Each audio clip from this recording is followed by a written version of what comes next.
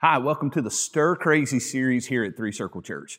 Have you guys ever tried an escape room? If you don't know what that is, man, it's a lot of fun. What you do is you get some friends together and you go to this place called an escape room. And basically what they've done is they've taken a room and they have put all these clues inside of it. Sometimes it'll look like a living room, sometimes it'll look like a kitchen. It just depends on the setting, and they change them all the time. But it's a lot of fun because they lock you in the room, and in order to get out of the room, you have to solve all of the clues. And I've done this a few times with friends and had a really good time with it. But the thing about an escape room is that you really want out of there. Like the whole deal, you're being timed. The goal of an escape room is to get out as quickly as you can.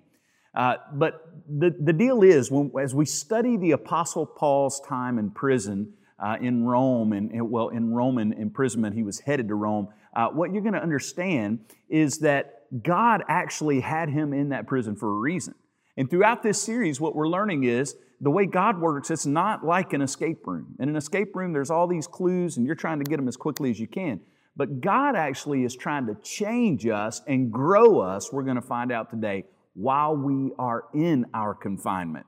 Instead of trying to break out as fast as we can, the question Christians should ask is, what is God trying to do in me and through me while I am here? And that is the question that Paul from the New Testament is answering for us throughout this series. We've all been claustrophobic. Over the past year with the pandemic and all that we have experienced, we've all felt a little closed in. I think we've all felt a little stir crazy. And what I want you to understand is prisons don't just come in the form that Paul experienced, where it's actually a physical prison. Being confined doesn't just come in the form of like being in an escape room and trying to get out as quickly as you can. No, your prisons and your pain and your escape room, if you will, can look a lot like a bad relationship, a bad financial situation, being stuck in your past, all of those things, fear that grips you, all of those things tend to cause us to go stir crazy in our circumstances. And what we're trying to find out, what we're trying to learn from the Bible during this series is how to avoid that. Because God doesn't want us to go stir crazy. When we go stir crazy, we miss what He has for us.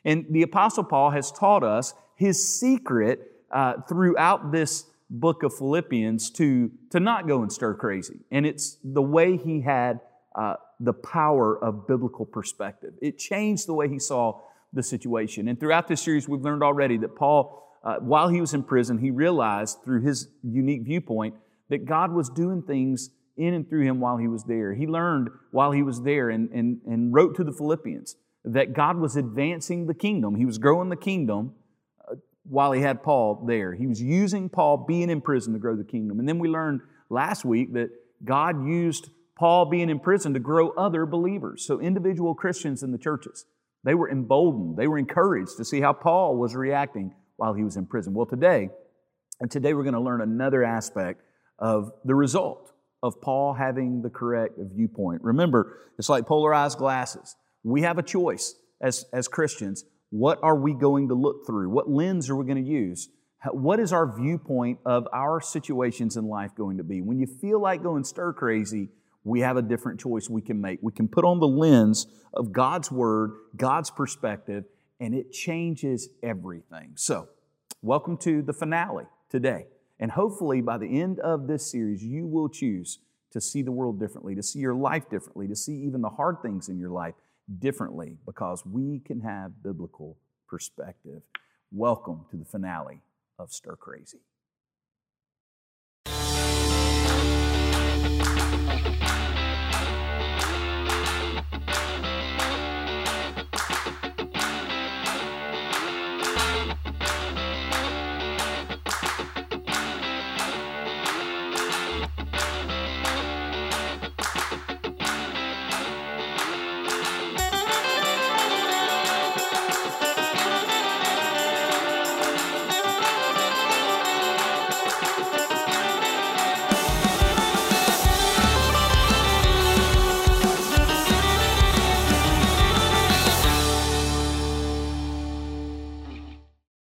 So we've seen throughout this series that the Apostle Paul had a unique way of looking at things. And we learned that polarized glasses, the way they work, the way they give you more clarity of vision is that they remove all the horizontal light and they allow only vertical light.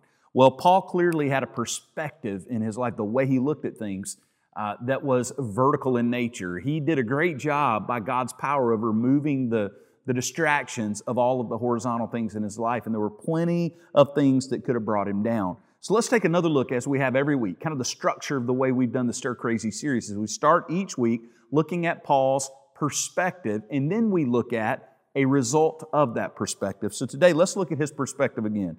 Philippians 4:11 through 13. He says, "Not that I am speaking of being in need," now this is very important, "for I have learned in whatever situation I am to be content. I know how to be brought low. I know how to abound. In any and every," watch that word, in any and every circumstance, I have learned the secret, there it is, the secret of facing plenty and hunger, abundance and need. I can do all things through Him who strengthens me. So the Apostle Paul is giving us just a ton of great material here, because what he's telling you is he's explaining to you his perspective.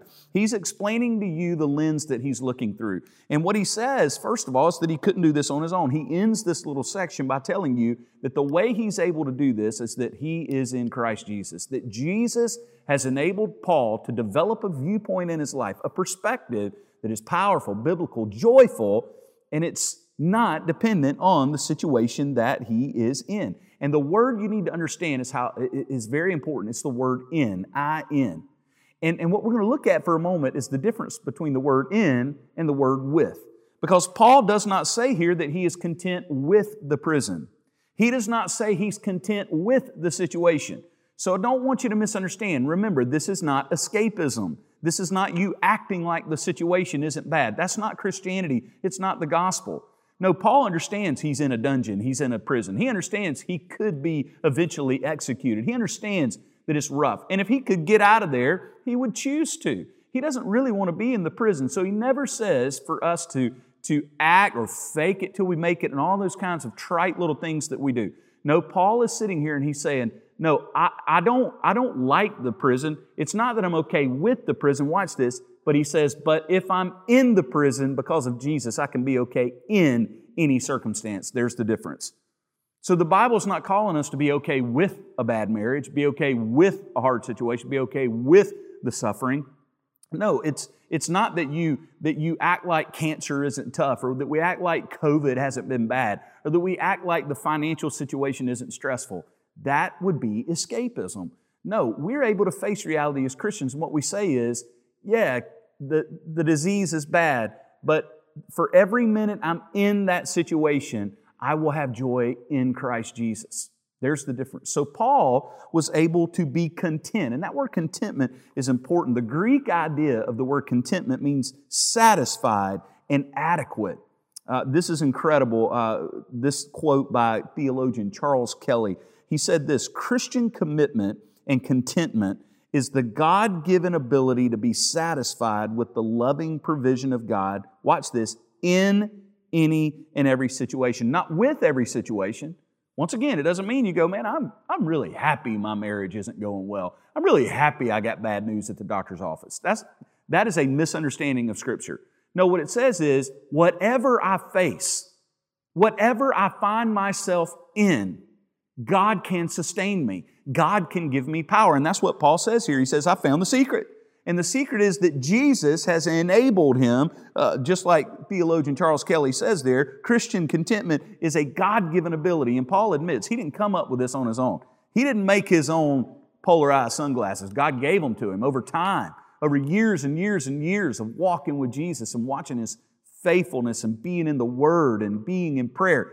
Over time, he began to see that it did not matter what situation he was in, he could glorify God and be joyful in that situation. You see, just like those polarized glasses we keep talking about, circumstances, and I'm so glad of this, Paul teaches us that your circumstances do not have to drive your contentment. Whatever you are in, you can be content. You can be content. You can be fully satisfied.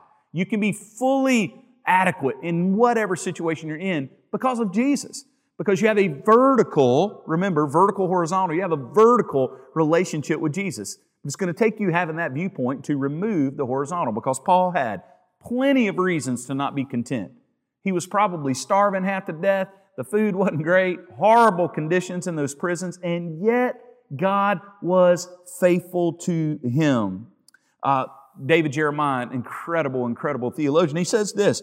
He says that contentment is a learned behavior. It is independent of circumstances. It's a state of being and not doing, and it's based on the provision in Christ. Contentment, therefore, is a choice we make. And we're going to take the next few moments, we're going to break down those things that Dr. David Jeremiah just shared with us. Piece by piece, what does it mean to really be content?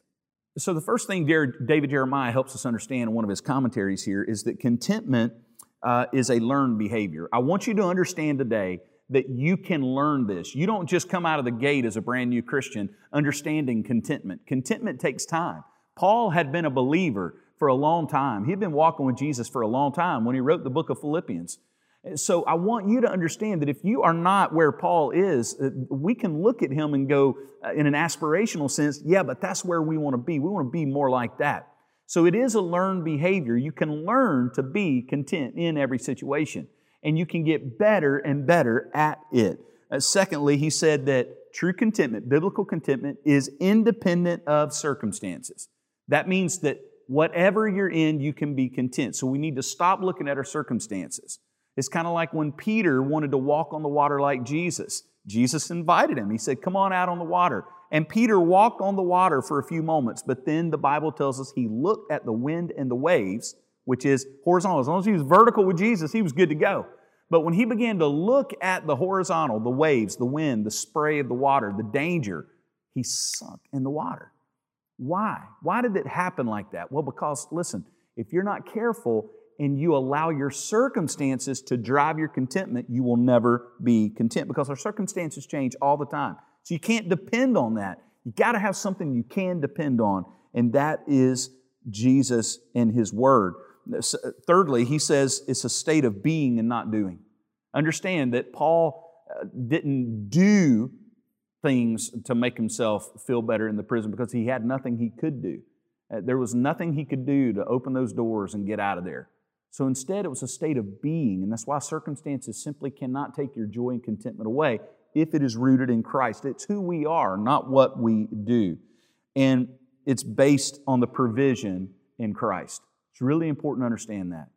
Paul tells us here that he can do all things through Christ who gives him strength, and that He is his provider.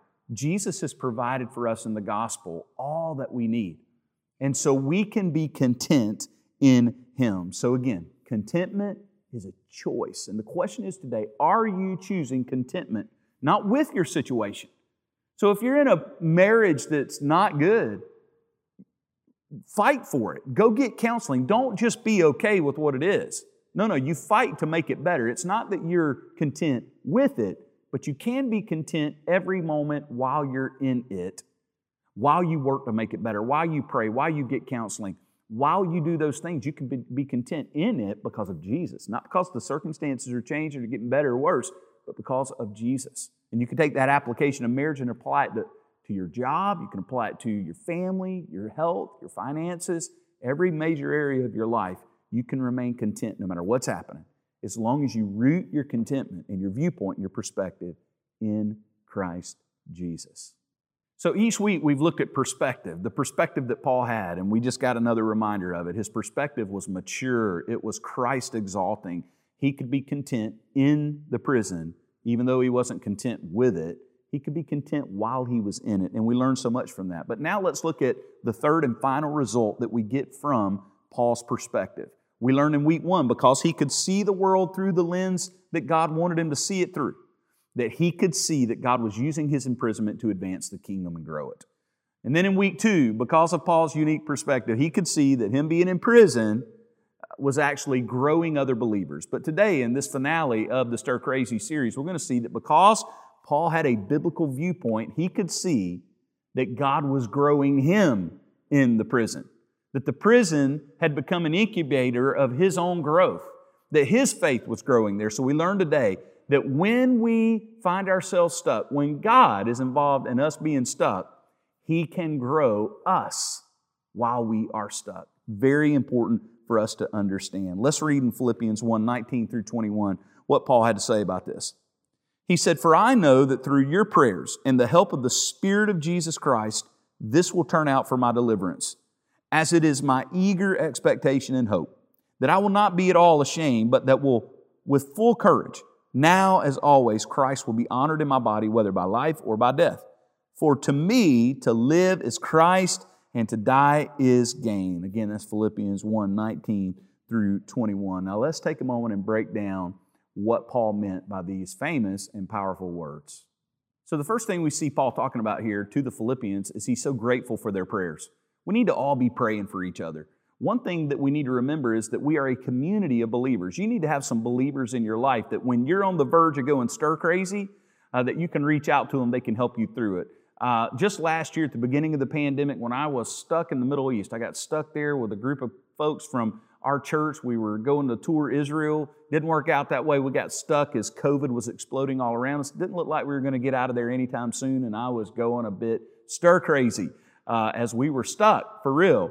And God was doing some incredible things in us. I look back on it, I can see how God grew me and all of us so very much, taught us so many lessons. But one thing that was very important is that I was able to call dear brothers of mine, dear friends of mine who are Christians, and they helped me through that feeling of stir crazy. And Paul says here, hey, your prayers are helping me. He knows that the Philippians are praying for him, and he is also confident. There's a confidence about Paul that God is in control of this, that he doesn't have to worry and be anxious, that he can trade that for full confidence in Jesus, and we can do the same. And then he uses a phrase that's interesting in verse 20. He says, my eager expectation. This is interesting because eager expectation, that idea in the Greek language, is the idea of someone literally turning their head away from everything else and looking for something that they know is coming. So it's almost like if you're looking down a road because you just know a good friend of yours is on his way and they're coming. It's kind of like this. I like to use Uber.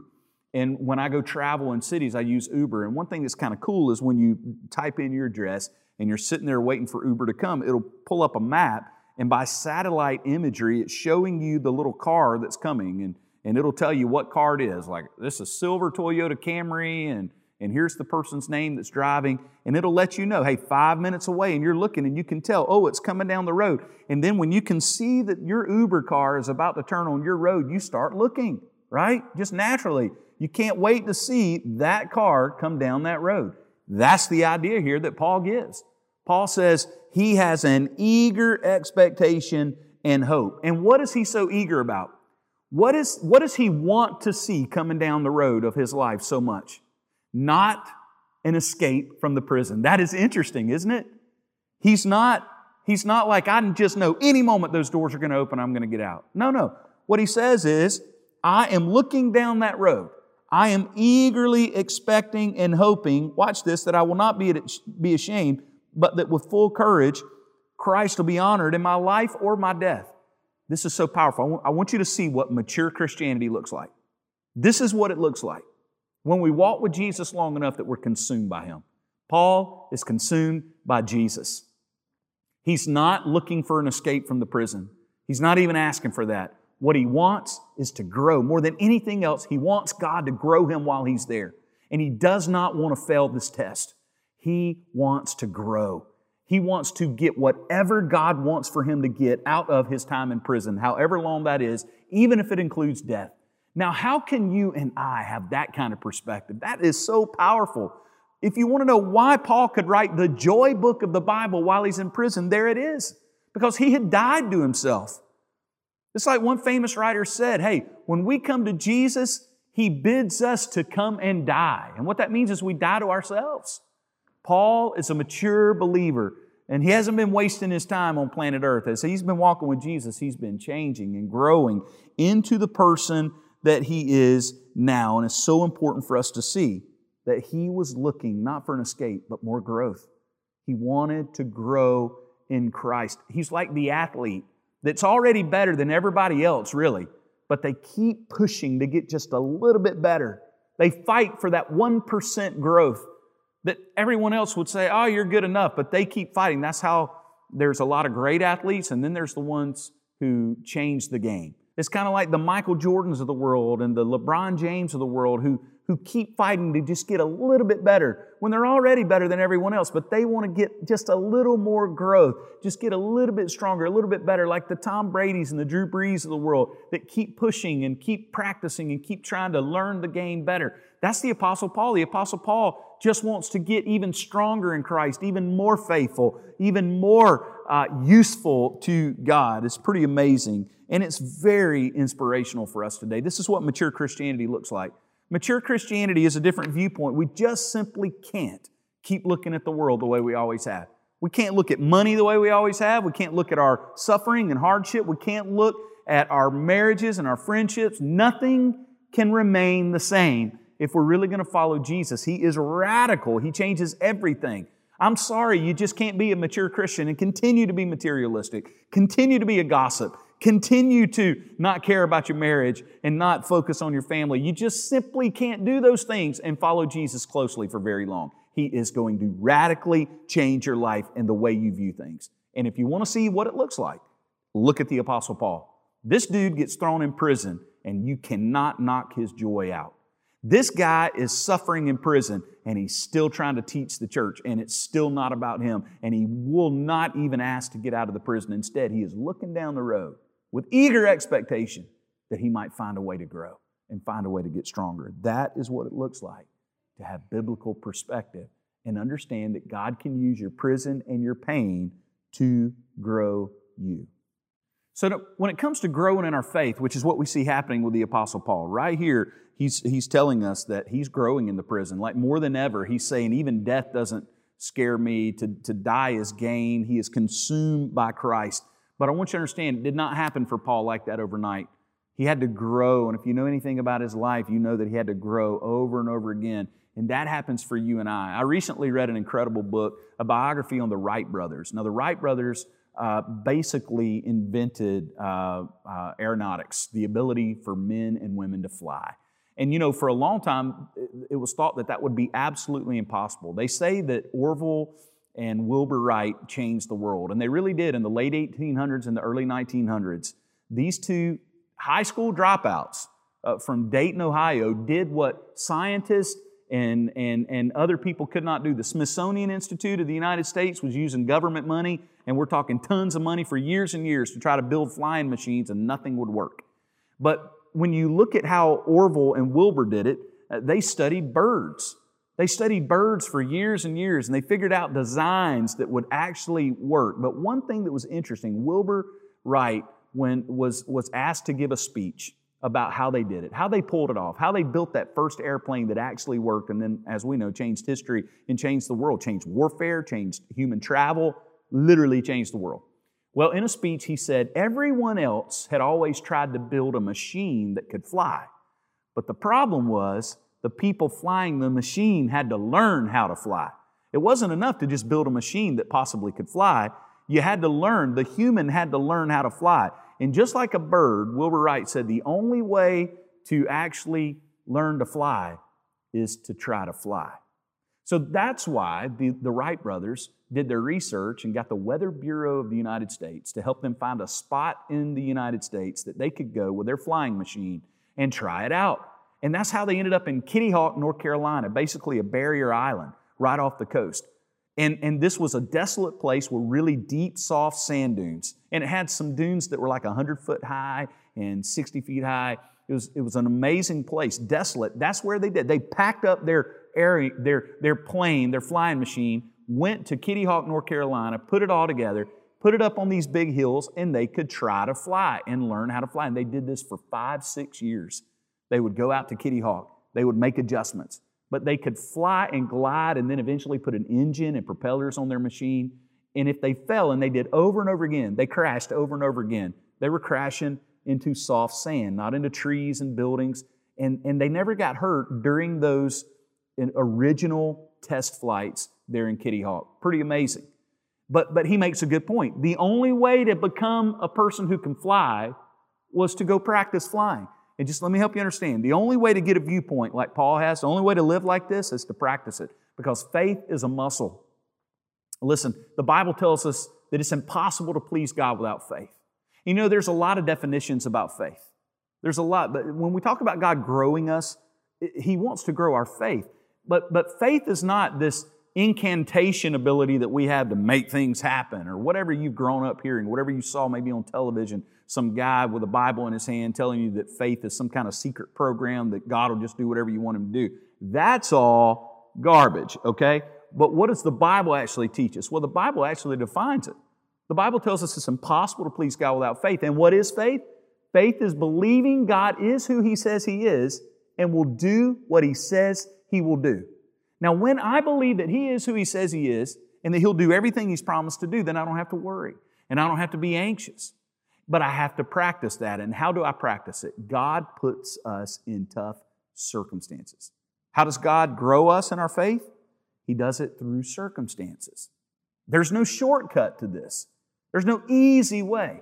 You have to do like Paul did and get shipwrecked and thrown into prison a few times, beaten up a few times. That's how God used circumstances to grow Paul, and He'll use your circumstances as well. Tough situations, tough relationships, tough financial things. You lose a job, you end up in a job you don't like. A global pandemic shuts the world down for a year. On and on it goes. And we can either choose to go stir crazy and miss what God's trying to do in our lives, or we can let Him grow us. We can lean into it and we can practice like an athlete working out, tearing down their muscles so that they can actually grow stronger. That is what God desires to do in our lives. That's what He wants to do. Listen to this incredible group of verses in Philippians. It says this, Paul went on, "Whatever gain I had, I counted as loss for the sake of Christ. Indeed, I count everything as loss because of the surpassing worth of knowing Christ Jesus my Lord. For His sake, I've suffered the loss of all things, and I count them as rubbish in order that I may gain Christ and be found in Him, not having a righteousness of my own that comes from the law, but that which comes through faith in Christ, the righteousness from God that depends on faith, that I may know Him and the power of His resurrection and may share His sufferings, becoming like Him in His death, that by any means possible I may attain the resurrection from the dead." So Paul is showing you what it sounds like when you're a mature Christian. This is where God wants all of us to end up, where we are sold out to Jesus. And Paul definitely was. He uses this idea of profit and loss. He says here, I used to have a big portfolio, if you will, like an investor would. Paul says, I used to have a big fat portfolio. And he listed out in the book of Philippians, he says, I was a Pharisee. And to us, that's a very negative connotation because of what we understand. But in his day, a Pharisee was considered the creme de la creme intellectually of the day. They were treated like celebrities. Paul had money, he had acclaim, he was on the fast track to be an incredibly powerful person. And Paul said now, though, he looks at all the things that he used to view as so very valuable. He says now that he's put on the viewpoint of Christ, it all, and he uses this word, it's all rubbish. Meaning, what Paul says is, hey, your viewpoint has to change. At some point, if you follow Jesus long enough, the stuff of this world, it becomes rubbish. It becomes things that you're not tied to. You hold everything with open hands and you only hold Jesus with closed fists if you follow Him long enough. Paul was really like a long-term investor. You know how some people, they take a little bit of money and they put it in this investment and then they chase investments, right? But the ones that do really well are the ones that do what we call long-term investing. They invest over a long period of time in things they believe in, and in the long run, they end up with incredible profit. Paul says here that when he came to Jesus, he pulled all of his resources, if you will, his energy, his time, his future, his dreams, his destiny. He put it all in Jesus. And he says here, I don't regret it. He says, I consider anything else I could have gotten out of this life rubbish. And he says, and I consider what I am getting in Jesus complete gain. Paul had decided along the way that his comfort just wasn't as important. He had decided along the way because of his viewpoint, his perspective, that his money wasn't as important, being famous wasn't as important, being important wasn't as important. He decided that the one driving force in his life of most importance was Christ and Paul's growth in Christ, honoring Christ, growing the kingdom, growing other believers, and he himself growing in every situation so that he could glorify God. That's what he wanted, fellowship with Christ, growth in Christ. And he decided, like a long-term investor, he said, I am all in. And when that happens, watch. A long-term investor will not change their investment strategy when the market conditions change from time to time. That's why they're called long-term investors. They stick with it long-term because they know they have confidence in what they've invested in. Paul did not change his attitude towards Jesus based on his circumstances, because his circumstances were always changing. Shipwreck here, thrown in prison here, missionary journey gets changed here, people reject him here, over and over again. It was not an easy road for Paul. But Paul said, I'm all in with Jesus. I'm all in with Jesus. If it costs me everything, if I end up poor and a fool, at one point he says, if I'm made to be a fool in Christ, fine, make me a fool. I'm all in with Jesus. If it costs me my life, I'm all in. Have you ever made that decision in your life? As we bring Stir Crazy to a close, listen, this world will make you stir crazy. You will be in confined situations. And especially if you're a Christian. If you walk with Jesus long enough, He's going to test you and refine you so that He can grow you. Have you ever made that decision that you said, I am all in with Jesus, whatever it costs me? If it costs me everything, I'm all in with Jesus. That's the question for all of us today. Great theologian Mark Dever says it like this. It's so good. He says, if you are going to follow Jesus, you need to remember a few things. First of all, you need to remember, before you decide to follow Jesus, it's costly. So you better consider it carefully. Secondly, it's urgent, so you need to make your decision soon. And last, it's worth it, so you're never going to regret it if you follow Jesus. And so what I would say is, if you're a Christian today at the end of the Stir Crazy series, I would say to you today, go all in with Jesus. What are you doing equivocating? Why are you walking around the edge of the pool? Dive in. It really always got on my nerves when someone was around the pool and they're just, oh, I might go in, I might not. They dip their toe in, or they get to the end of the diving board, they won't jump in. And I was always like, jump in. And I would just say to you today, many of you have been walking around the pool of Jesus for a long time. When are you going to jump in? No, He will not accept you dipping your toe in and seeing the temperature. He wants you all in. So why not today at the end of the Stir Crazy series, wherever you are, on a porch, on a boat, on a vacation, wherever you're joining us, in your living room, with your family, I am challenging you right now. It's urgent. Make a decision now. It's going to cost you everything, so you better think twice about it. But if you go all in with Jesus, you're not going to regret it. You're never going to regret it, because the riches in Christ are greater than anything you can ever have in this life. Hold everything else in this life with open hands. Hold tight to Jesus. And then finally, look, you may be here for the Stir Crazy series, and you may not know Jesus at all. Maybe you have played the religion game. Maybe you have walked all the way around the pool of Christ. You've never jumped in. You've never tasted the water, felt the water. You've never taken a swim in the truth of who Jesus is. You could tell me all about the pool. Some of you have grown up here in the southern part of the United States, and you've heard a lot of sermons. You could tell me about the depth of the pool, the temperature of the pool, the water quality, the liner, all those things. But you've never jumped in. You can tell me all about Jesus, but you don't know Him. Don't you want to experience life as free as Paul? Listen, watch this. Paul was so free, a prison could not contain his joy. Paul was so free that the shackles of Rome could not restrain him. He was so free that no circumstance could change his freedom. Don't you want to be that free? Today you can, by giving your life to Jesus, by jumping in the pool of Christ. Immerse all in. Today, give your life to Christ. Thank you for joining us for the Stir Crazy series.